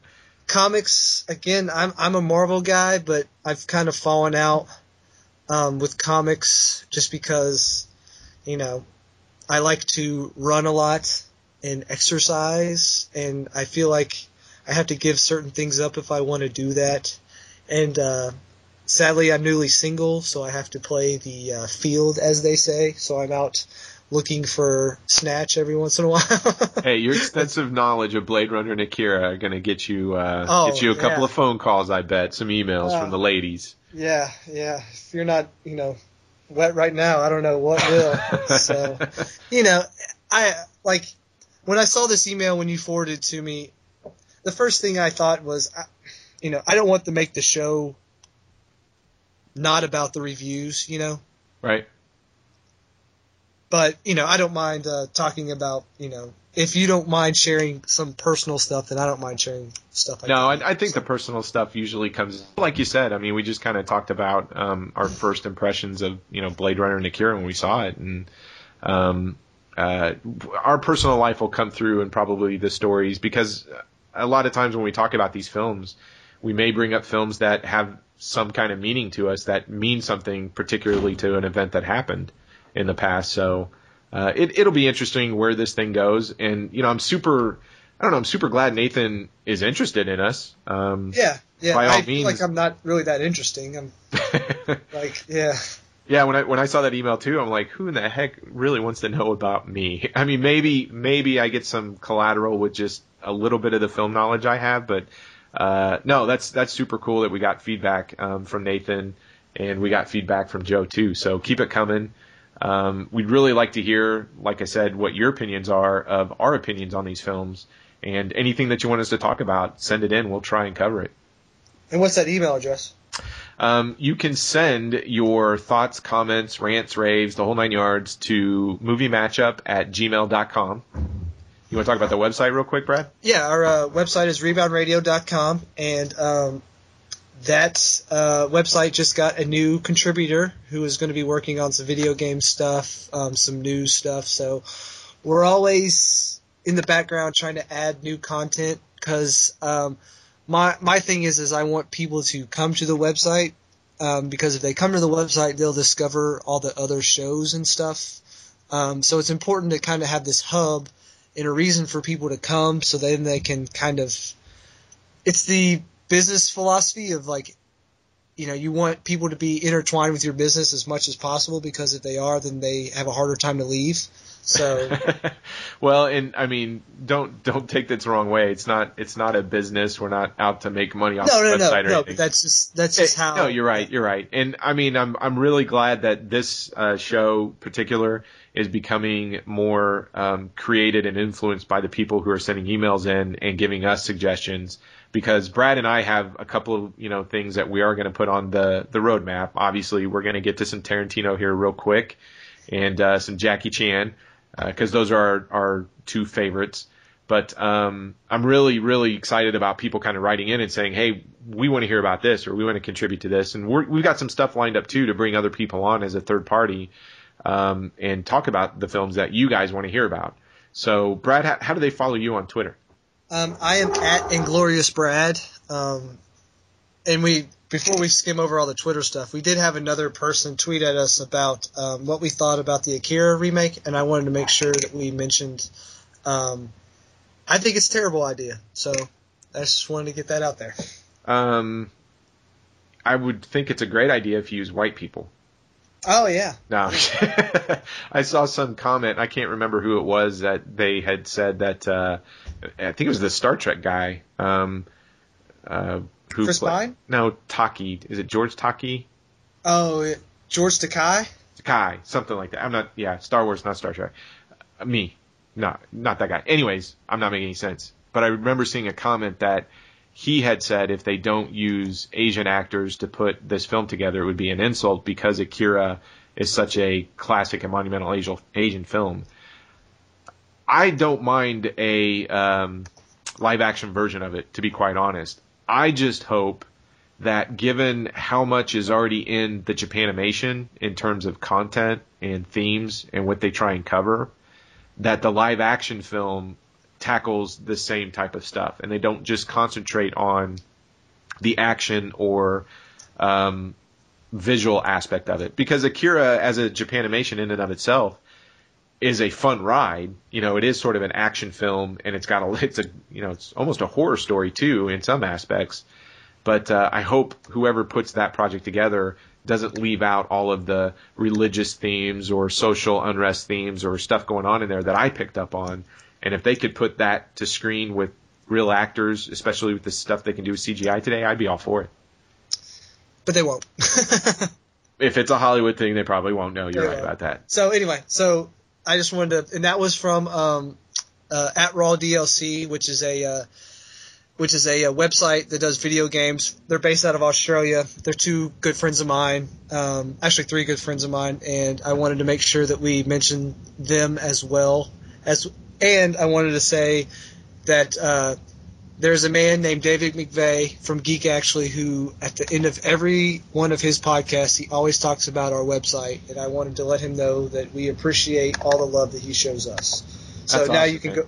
you can go ahead and how can people get a hold of you on Twitter?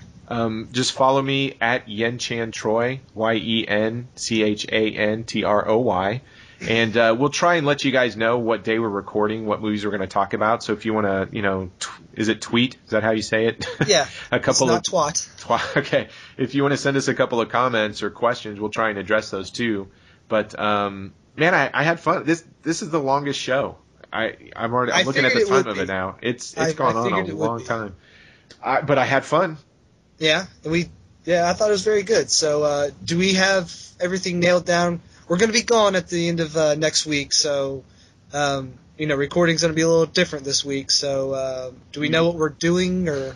Well, I guess we'll figure it out, because we'll either jump into The Matrix and Ghost in the Shell, or we will do Alphaville and Dark City. We might take a break from Japanimation and just instead of going back to back with that. Yeah, we probably need to do Alphaville and Dark City. Okay, but one of the things that Brad and I will be doing next weekend is we will be attending Horror Hound in Cincinnati. We hope to bring you some good audio from that, because we do have a couple of things lined up to talk with other podcasters and possibly some other filmmakers. So keep a listen for that, and as always, keep sending that feedback, especially, like I said, if you've got any other ideas for great matchups. Yeah, definitely. Getting feedback seems like it's like a no big deal, but to us who we don't get paid for any of this or anything like that, hearing people like actually listen outside of our circle is an amazing feeling, because we put this out in hopes that people will listen, and when you get that feedback that they actually do, it's pretty cool. Oh, yeah, I'm just excited. I know, Nathan and Joe now. That's awesome. Yeah. I'm talking movies with more people. So, all right. Well, hey, this has gone on way too long.